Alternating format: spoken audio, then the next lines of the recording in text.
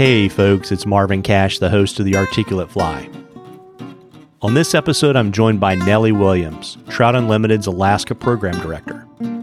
Nelli shares her journey from the Midwest to Alaska, discusses TU's extensive work in the state, and updates us from the front lines on recent developments with respect to the proposed Pebble Mine. But before we get to the interview, just a couple of housekeeping items.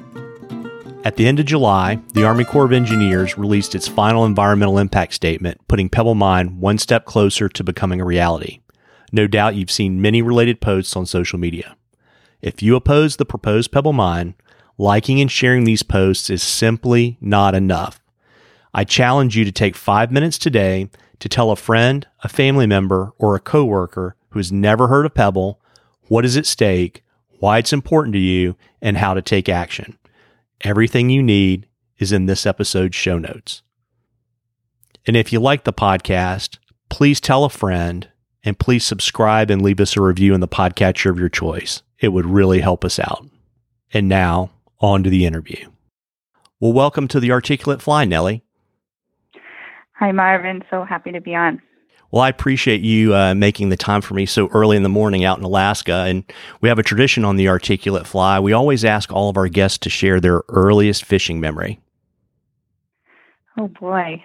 I am a third-generation bluegill fisherwoman. I have very early memories of fishing with my grandma and grandpa and mom on the Mississippi River for bluegills with cane poles and worms. And my sister and I were tiny when we'd go out in our little boat and find a snag and see what we could catch. And really good memories, although I didn't like eating them then, of bluegill fish fries and just really good family time. So those are my very earliest memories, really, are fishing and playing on the Mississippi. Yeah, very neat. I have to agree with you on eating bluegill. They have a ton of bones. They do, although I've got a technique that my grandma and great aunt have taught me that it's fantastic, and you can get around the bones. Oh, very neat. Well, sometime when we meet in person, you'll have to share that with me. So, you started fishing for bluegill on the upper Mississippi. When did you move to the dark side of fly fishing?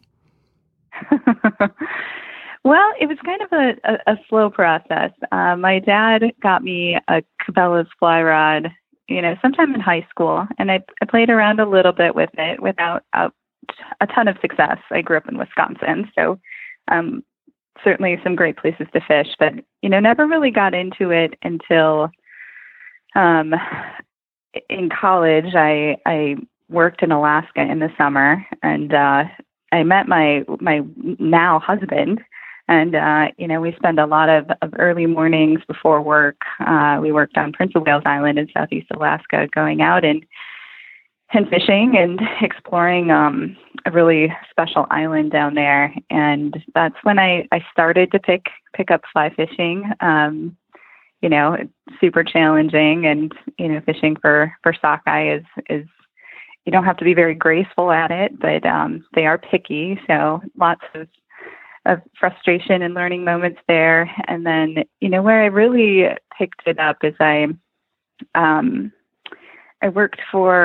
started working for Trout Unlimited after I graduated in Wyoming, and there I just had some spectacular TU members kind of take me under their wing and show me, all the nuances and beauty and details, and helping me with my cast, and super grateful for that. And the dry fly fishing in clear mountain streams is really challenging, and you kind of have to figure it out. And then more recently, I've had some more instruction from some really talented anglers here in Alaska, and continued tips from my husband as he's rowing the boat, or we're taking the kids out. So Yeah, very neat. And, as you mentioned, you have kind of, been with TU since you got out of college. Tell us a little bit about your journey from being with TU in Wyoming to becoming the Alaska program director that you are today.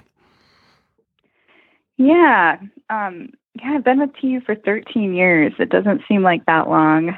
I started out working with TU volunteers in Wyoming, both chapters and councils, and helping them to implement conservation projects in their home waters, which was a great way to learn about TU and how we operate in local communities, but also, all the way up to Washington, D.C.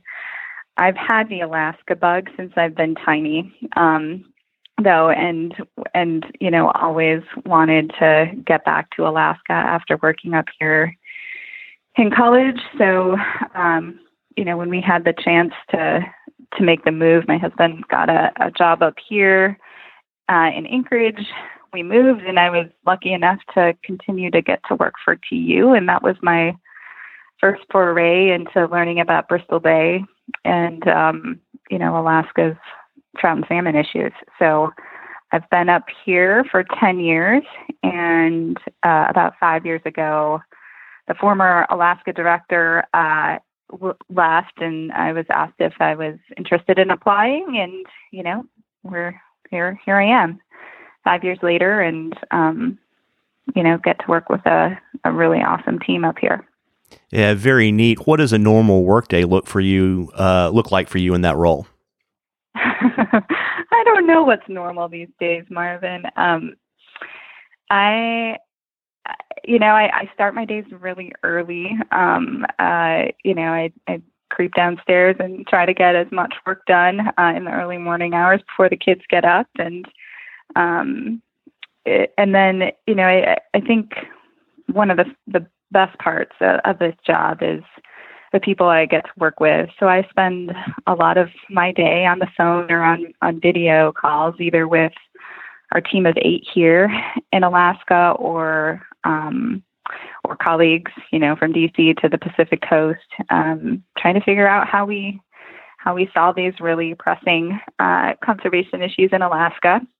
And then we have this incredible network of anglers and other people that care deeply about the issues we work on in Alaska, because Alaska just, it's special and it captures people's attention. And, I spend a lot of time talking with folks that want to give back. They want to give back to these places that they love to fish.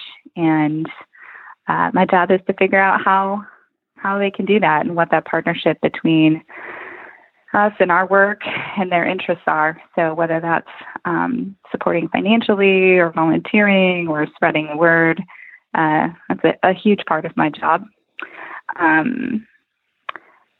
I think, and then also working with partners. We work with, so many people to accomplish our goals, from local tribal leaders in villages in Bristol Bay to federal and state agencies on restoring other areas of Alaska that need a help, to businesses that operate either here in Alaska or, their products, their fishing rods come up here to Alaska, and it's that community is wonderful, and I am honored to spend a lot of my day connecting with those folks and helping us move forward with what we want Alaska to look like in the future. Yeah, very neat. And we'll talk a lot more about Bristol Bay a little bit later on in the interview. But, you mentioned you're working on other initiatives in addition to that. Can you kind of briefly outline kind of the major kind of non-Bristol Bay things that you and your team are working on in Alaska?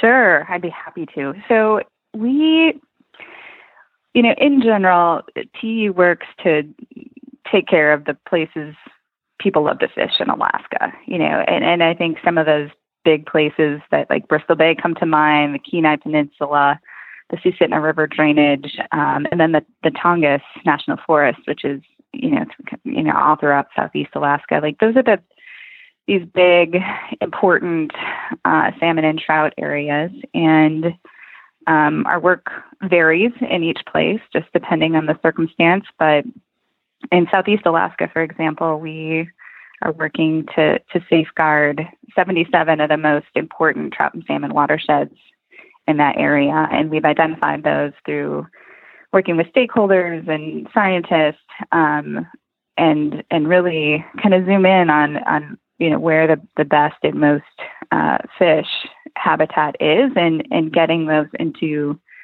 better protection statuses, so better safeguards. And then in addition to that, there are a series of mines, massive mines in British Columbia on or near rivers that flow downstream into Southeast Alaska, which, for many of the reasons that we got involved with Pebble, there's similar things happening in Southeast Alaska, and are working to make sure that, the communities and fisheries downstream of those mines are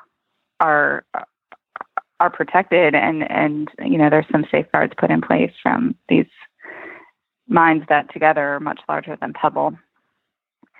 So that's Southeast.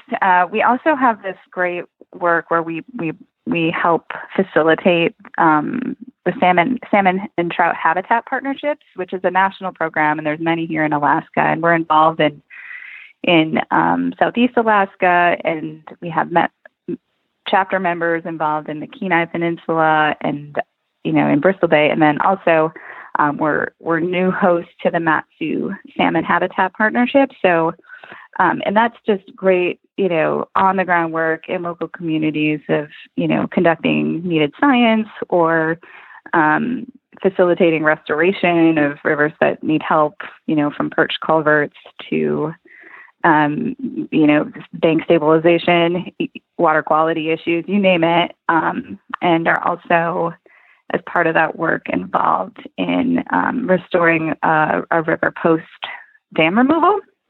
So, I think a lot of folks think that Alaska's fisheries are in really good shape, which for the most part they are, but there are some areas that need a little help, and in order to keep Alaska's fisheries thriving, we've definitely have some restoration work on our hands. And then lastly, an issue near and dear to my heart is we help run the Bristol Bay Fly Fishing and Guide Academy, which is a program that works to teach and empower and inspire local kids in Bristol Bay, primarily Alaska Native kids, and teaches them how to fly fish and what it's like to be a guide, and with the intention of getting more local kids as fishing guides in Bristol Bay, which will help on so many levels, by bettering local employment opportunities and I think strengthening, the entire social and economic system so that we can continue to say no to things like Pebble Mine. Yeah, very interesting. And I know from doing other interviews, like when I was lucky enough to talk to Chris, I guess back in April, and you mentioned this earlier in the interview, TU spends a lot of time on the ground, I think, doing a lot of hard work to collaborate and build coalitions and have cooperative decisions. And, one of the interesting things, it's not unique to Alaska because we have it out kind of in the Western United States too, but, obviously you've got mining, oil and gas and timber. And I thought it'd be interesting for you to speak to kind of how you think policymakers ought to look at those extractive industries and, when they work with other constituencies.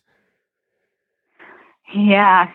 I mean, that is like a multi-day workshop. We could really try to map that out. But some quick thoughts on it, Marvin. I mean, first, let's just acknowledge, like, we need those non-renewable resources for daily life. Like, whether it's building houses or our electronics, like those are key to how we operate.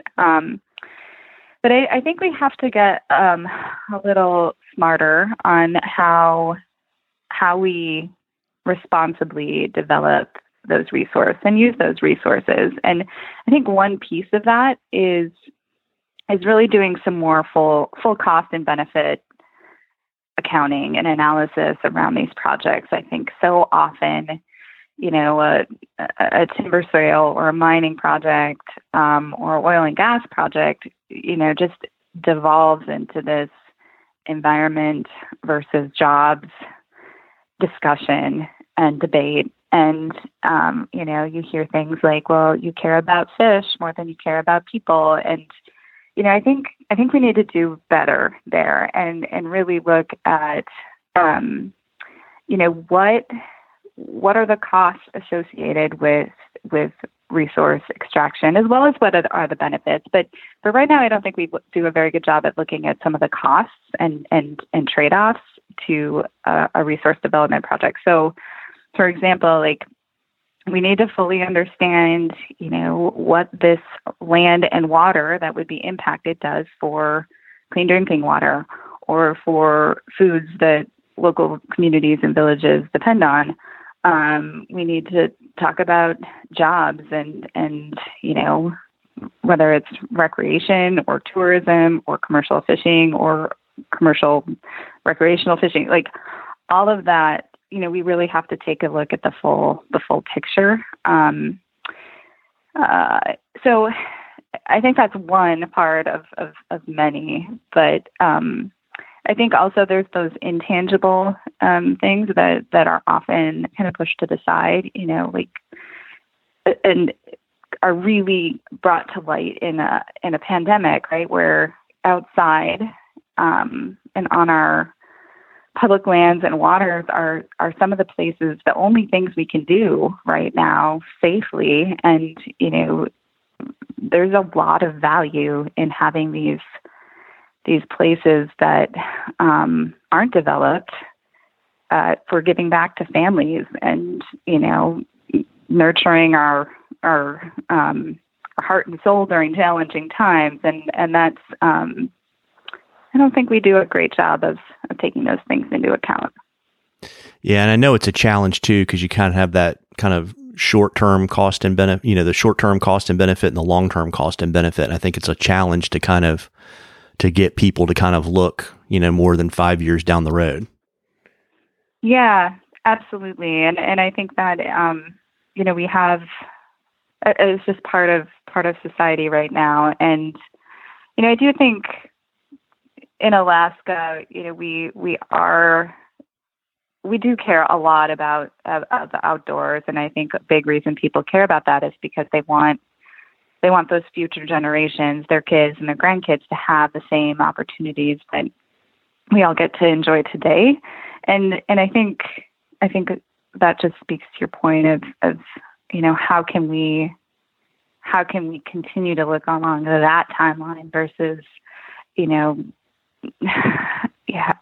how can I have a job in 5 years? And I don't want to discount that because, jobs are important for all sorts of community benefits and we need jobs.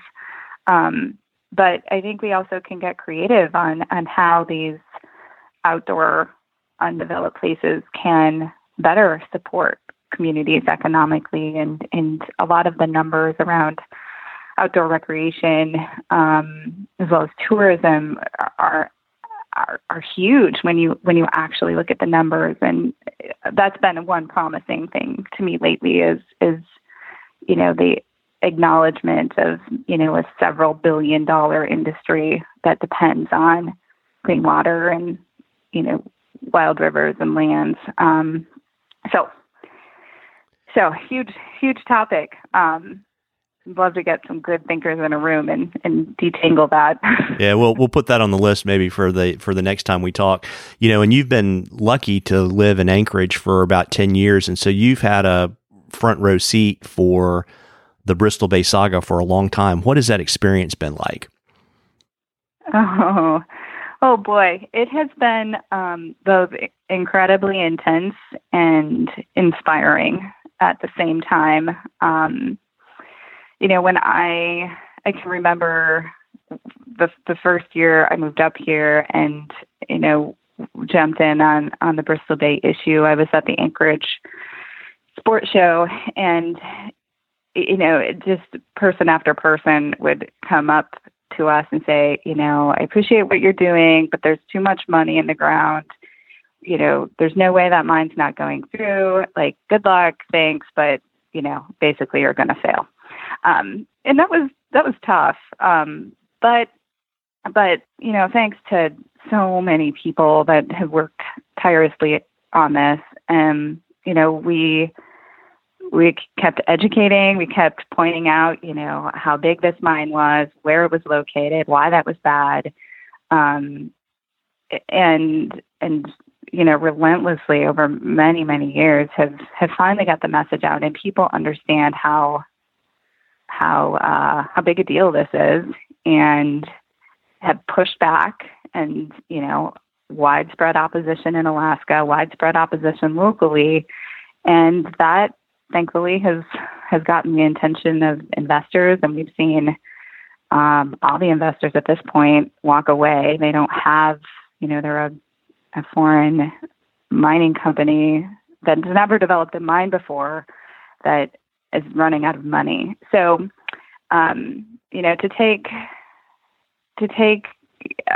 this project from a sure thing to a project that, while is on the, we have a serious next couple months here. But to take it from a sure thing that everybody thought was absolutely going to go through no matter what, to a project that is widely opposed in Alaska and by hunters and anglers across the country, to a project that is questionable. And I think that is because people have spoken up time and time again, and that has been the inspiring part. And also, just getting to know and working with the folks in villages that will be most impacted by the mine is incredibly important piece of our work, and I'm inspired by it daily. Yeah, it's interesting too, right? Because the Bristol Bay, Pebble Mine concern's been going on for about 15 years. How do you keep the broad coalition that you've helped to develop and all the supporters energized over such a long-term struggle? It is the thing that probably keeps me up at night the most about this campaign. I think there's been a lot of strength in the growth and diversity of, the coalition opposing this mine. And there's been waves of folks when there's urgency and highly involved and things get easy. And then there are times where, things are wonky and it's hard to explain, and you have to, kind of muddle through and figure out, how to keep people plugged in. I think recently, I think always getting back to the basics on, we are trying to safeguard the last best remaining wild salmon habitat in the world. 50 million salmon have come back time and time again the past couple of years. There's just nowhere else on the planet like Bristol Bay. And I think that is what motivates all of us. And you can overlay, caring about that because your culture and family and everything depends on it. You can overlay that with your love of fly fishing or salmon fishing. You can overlay that with, your job and, your boat and your family has commercial fish there forever. All of that boils down to, this core common love of a very special place. And so that's motivating, and I think motivating for all of us who work on it, and dedicated volunteers who have spoken up time and time again. And then recently we've really tried some new things on social media and made sure that it's easy for people to plug in. If you're going to weigh in, multiple times, we'll make it easy as possible for you. making sure that we have new ways of spreading the words, whether it's short videos or new voices or pictures or, you name it, is trying to adapt with the changing times and also tell the story of inspiration, right? Like, we've taken this mind from a sure thing, and now this is a single company who's financially struggling that is desperate for a permit.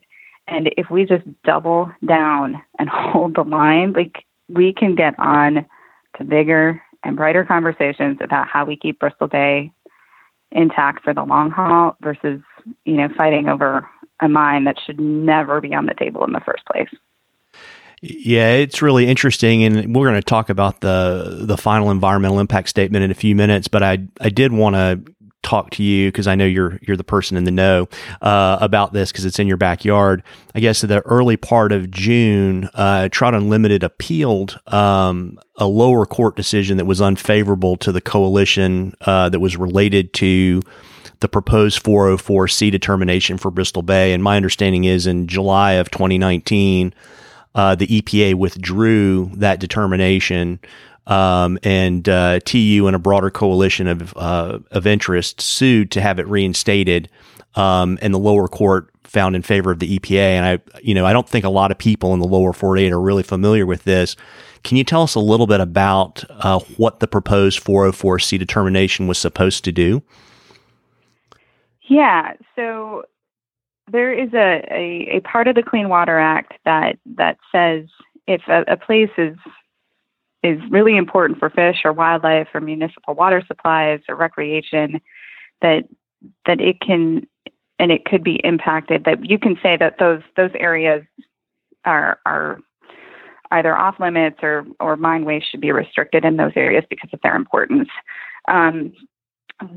In 2010, tribes, as well as commercial and recreational fishermen and women, petitioned the EPA to implement 404C, and that resulted in a multi-year process. And in 2014, we had a proposal. It wasn't finalized, but a proposal to restrict mine waste in the Bristol Bay region and the Pebble Deposit region, restrict the disposal of mine waste in the Bristol Bay region. And that functionally would have, unless, Pebble could figure out how to mine the deposit and ship the waste to the moon or something, that functionally stopped Pebble and put some really important safeguards in place for, incompatible industrial mining in Bristol Bay.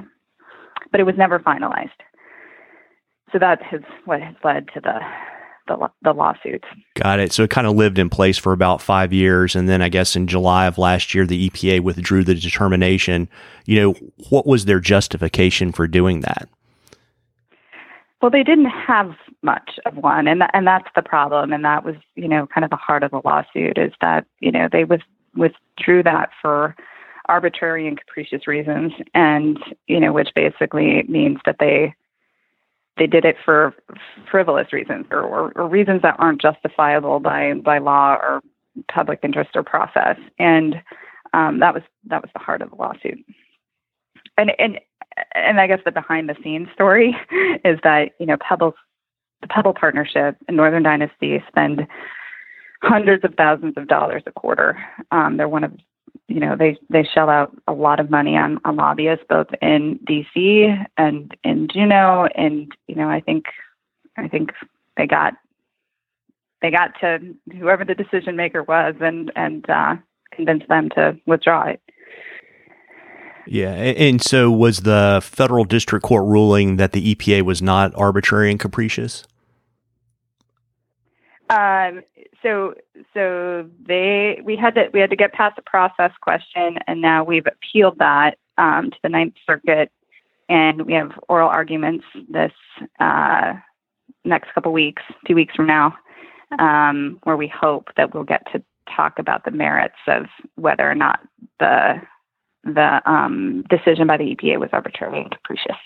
Got it. And so if you have oral arguments in 2 or 3 weeks, which would put you into kind of maybe the second or third week of August, when would you expect a decision from the Ninth Circuit? We hope pretty quickly. The court has been, understands the importance of resolving this prior to a permit being issued. So we hope soon after. Yeah, and of course, the big news for everyone that's been following Bristol Bay and the proposed Pebble Mine is literally, I think, exactly a week ago. We're recording this on July the 23rd. The Army Corps of Engineers issued its much anticipated final environmental impact statement with the determination that the proposed mine did not pose serious environmental risks. And I don't think that was unexpected from everything I've sort of seen in the press. Nelli, from your perspective, what are the 3 most significant shortcomings of the report? Yeah, so I'll try to keep it to 3, and I'll try to lump them into 3 big issues. So I think to fully understand, what this document says and does not say, you kind of have to look at Pebble's plan and what they've applied for from the Army Corps of Engineers. And they've asked for a permit to build a 20-year mine with a whole bunch of infrastructure. And then their plan is to fill the hole they dig after only mining 13% of the ore body. They're going to dig down to the most valuable part of the ore body and then say, oh, you know what, we're good. We're going to fill the hole back in and walk away. And I think, it takes a stretch of an imagination, regardless of who you are, to think that is practicable and reasonable.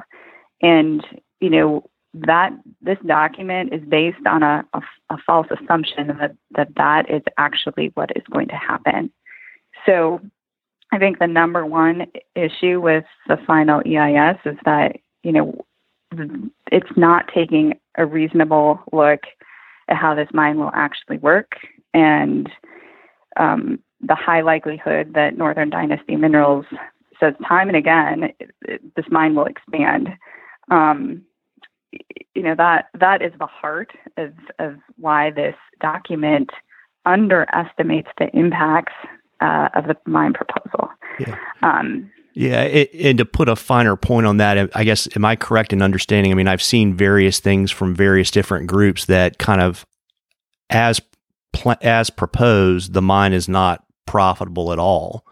That's right. Right. And then I guess one of the other things that the more time I've spent with this issue, I've heard several mining experts and mining industry experts say that if you remediate the mine as proposed, which I guess is to take the tailings and fill the pool back, that it's impossible to then further exploit the deposit, which means that you basically are guaranteed to have an unprofitable project.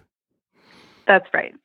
Like, you have hundreds of millions of dollars, if not billions of dollars of infrastructure that have to be built to start mining, a power plant, dozens and dozens of miles of road, water treatment plant that's never been done before, a pipeline, like a port.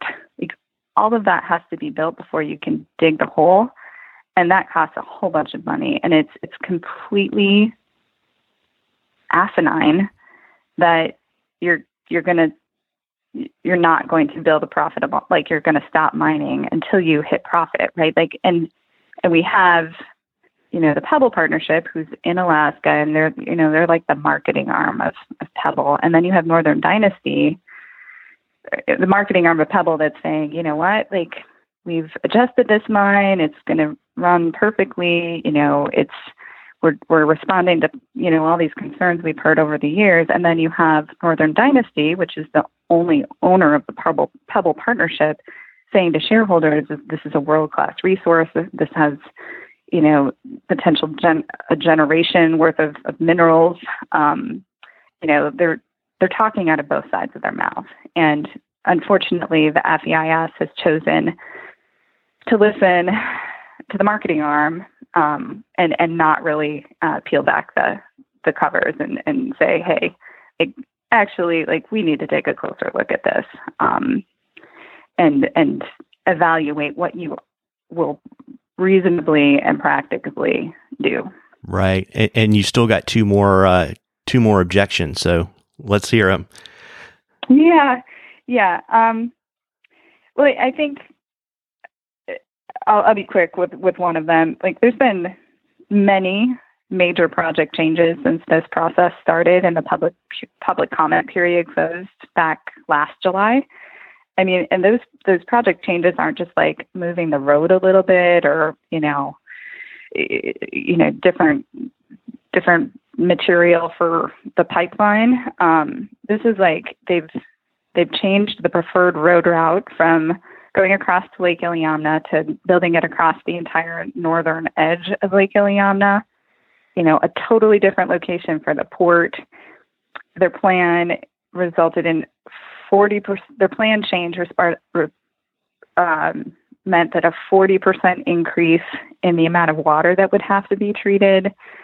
30% more streams would be destroyed. Like, we're not talking about small changes. Like, there have been massive changes to Pebble's plan with, no additional comment period, no additional analysis. And, that has been a real concern for especially local communities and all of us that care about this process working and not cutting corners.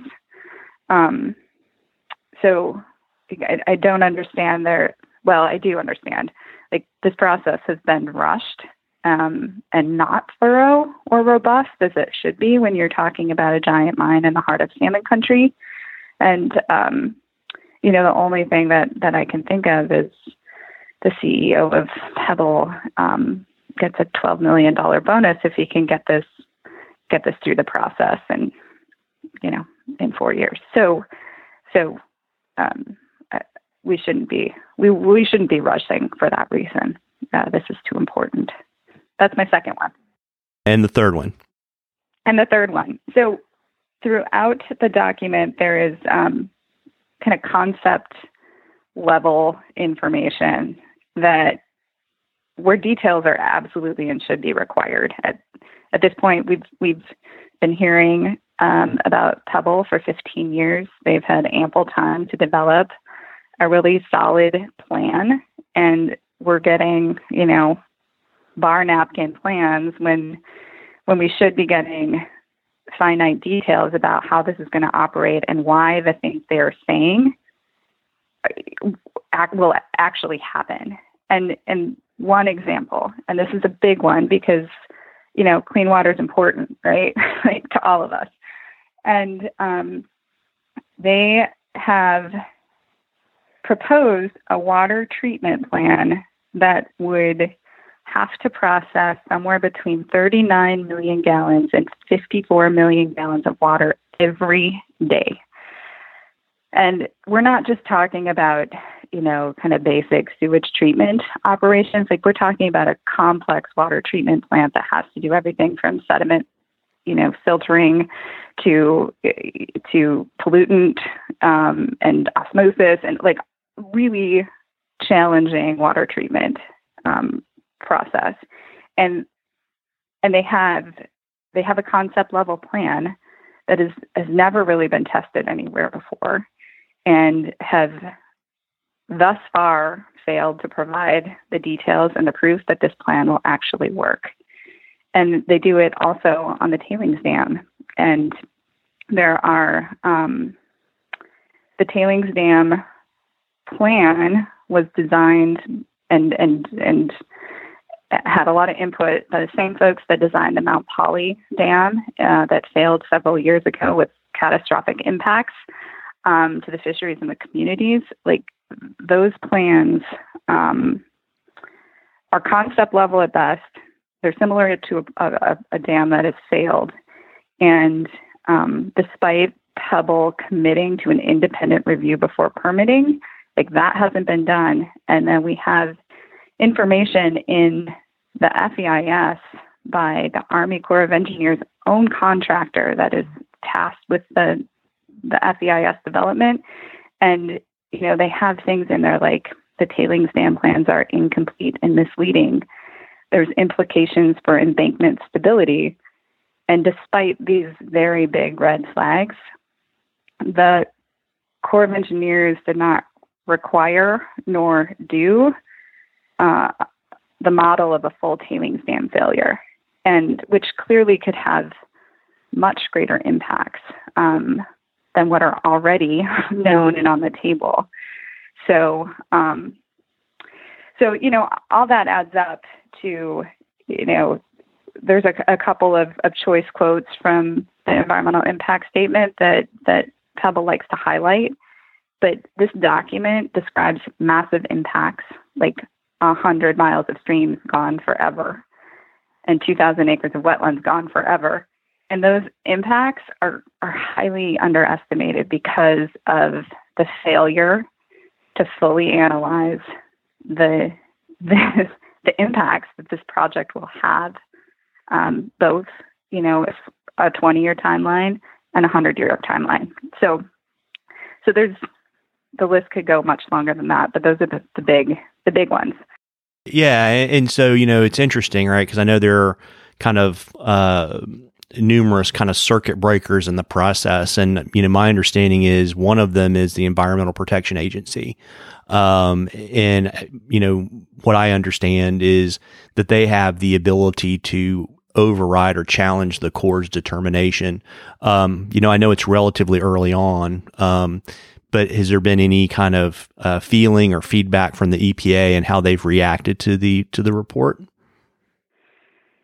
Yeah, a few weeks ago, the EPA wrote a letter that said that there's been numerous opportunities to raise concerns, and that EPA will continue to do so. They flagged a new species, genetically distinct species of sockeye salmon in the Koktuli.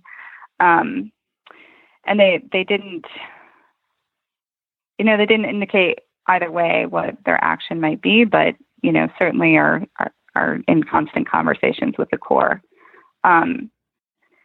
There are several levers that could be pulled at this point.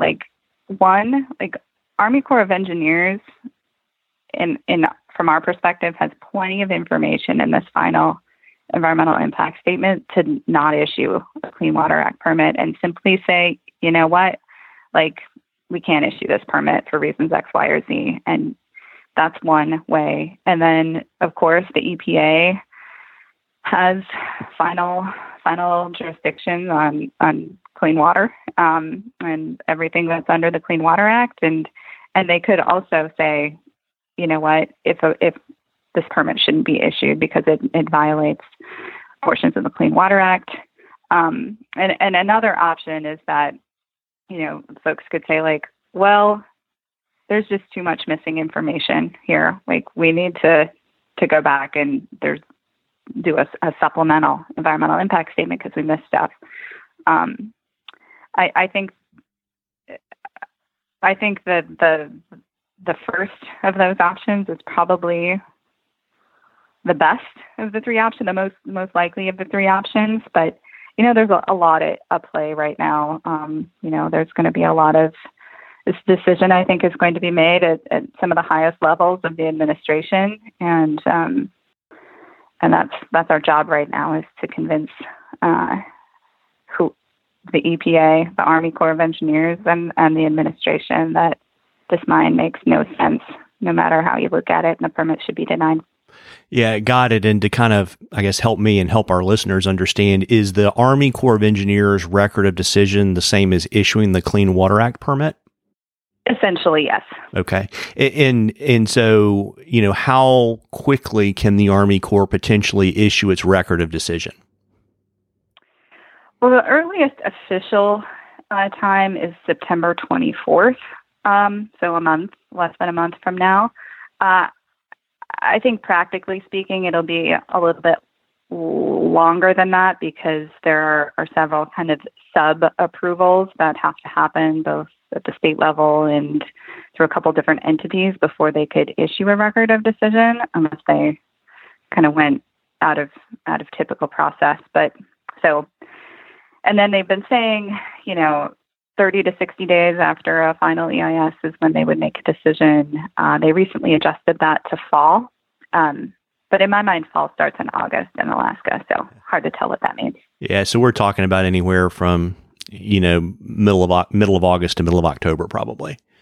Sorry, I think I misspoke. It would be August 24th, not September. Would be the earliest. So sometime between kind of towards the end of August to the end of September. Yep. Yeah, and so another thing, kind of, we've talked about the administrative kind of circuit breakers. I know in kind of following the issue that Senator Murkowski has been concerned, is said that she wants a science-based approach, and has kind of deferred to the process. I'm kind of curious, if you've heard from her and other kind of like-minded legislators who have responded to the report. Yeah, so I think one of for the folks that really wanted the process to play out and for an analysis to be done of this project, in the traditional process, that process has happened. Like we're at the end of it, right? Like the impacts have been discussed in this document that was released last week. The Senator Murkowski issued report language in the appropriations bill last year that said, if the issues raised by experts at the state and federal level and tribes cannot be addressed, then the permit should not issue. And we're to that point. I mean, I think we are all, digging deep into the final EIS to see whether or not those questions have been answered. And our take is that they haven't. There's fatal flaws in this analysis that remain, and there's no way we should move forward with a mine based on a less than robust process. So, I hope, I don't know, but I hope that those folks that have stood by the process will speak up in the coming weeks and say, look, like Pebble has had their chance and they have not proven that this mine can be developed safely or responsibly in Bristol Bay, and we shouldn't move forward with it. That's my hope, though. I think like that's what Alaskan decision makers and decision makers at all levels need to hear right now. Yeah, and to sort of collapse all of that down, what does that make the coalition's advocacy for Bristol Bay look like over the next, say, 6 months to a year? It's, there's a couple angles. I think it's getting very loud on all fronts because we are on the verge of two future realities, right? Like we can either hold the line and convince this administration that this permit should not be issued, and then we get on to the bigger and better conversations about Bristol Bay. And I think that is both targeting the White House and Army Corps of Engineers and the EPA. And we know sportsmen and women in particular are important voices for them to hear from. So, I would encourage anybody who cares about Bristol Bay to weigh in on that front. And then I also think, Congress, they're important voices and leaders on this. This is a national issue, an issue of national importance. And, while there aren't super clear levers on what Congress can do, I think it's very important for people to be speaking up strongly on this issue, because if we don't, we could see them get a major permit they need to advance a mine, and likely with that comes a new investor. Yeah, and I guess, to kind of, in terms of taking action, if someone wants to get involved, how can they have the most impact? I know that Trout Unlimited makes it very easy, and some other organizations do, but say if someone says, I'm interested, I don't support the mine, how should they advocate for Bristol Bay? Yeah, so Trout Unlimited has run the SaveBristolBay.org website for a long time, and that has oodles of information and ways you can engage, whether it's volunteering or writing a letter or sending an email, sharing on social media. All of those things are there, and that's your one-stop shopping for how you can help Bristol Bay. Also following Save Bristol Bay on Instagram and Facebook and Twitter are huge. And that's probably that's where we put out our rapid response place calls for help are those on social media. And then, you can also find broader information on tu.org. Yeah, and I'll drop links to all of that stuff in the show notes. And, before I let you go, Nelli, so, we know we've got the sportsman community, even in the lower 48, really engaged. But, what argument should we make to non-anglers and non-hunters about why they should oppose Pebble Mine? Bristol Bay is it's everything we dream about when we dream about wild places to hunt and fish. I guess I would just encourage folks that if you've been there, if you want to go to Bristol Bay, if it's a dream that you hope your kids get there someday, now is the time to act, because if we don't, Bristol Bay might not be there. The Bristol Bay we know and love might not be there in 10 or 15 years. So that is what I would say to folks in the lower 48. And then I guess I would just urge folks to act, whether that is financially a contribution, whether it's volunteering, writing letters. It's very, very important right now. Yeah, absolutely. And Nelli, I really appreciate you taking some time today to chat with me. Thank you so much. My pleasure. Thank you. Well, folks, I hope you enjoyed that as much as we enjoyed bringing it to you. Please check out the show notes to learn more about the proposed Pebble Mine and how you can take action. And again, if you like the podcast, please tell a friend, and please subscribe and leave us a review in the podcatcher of your choice. Tight lines, everybody.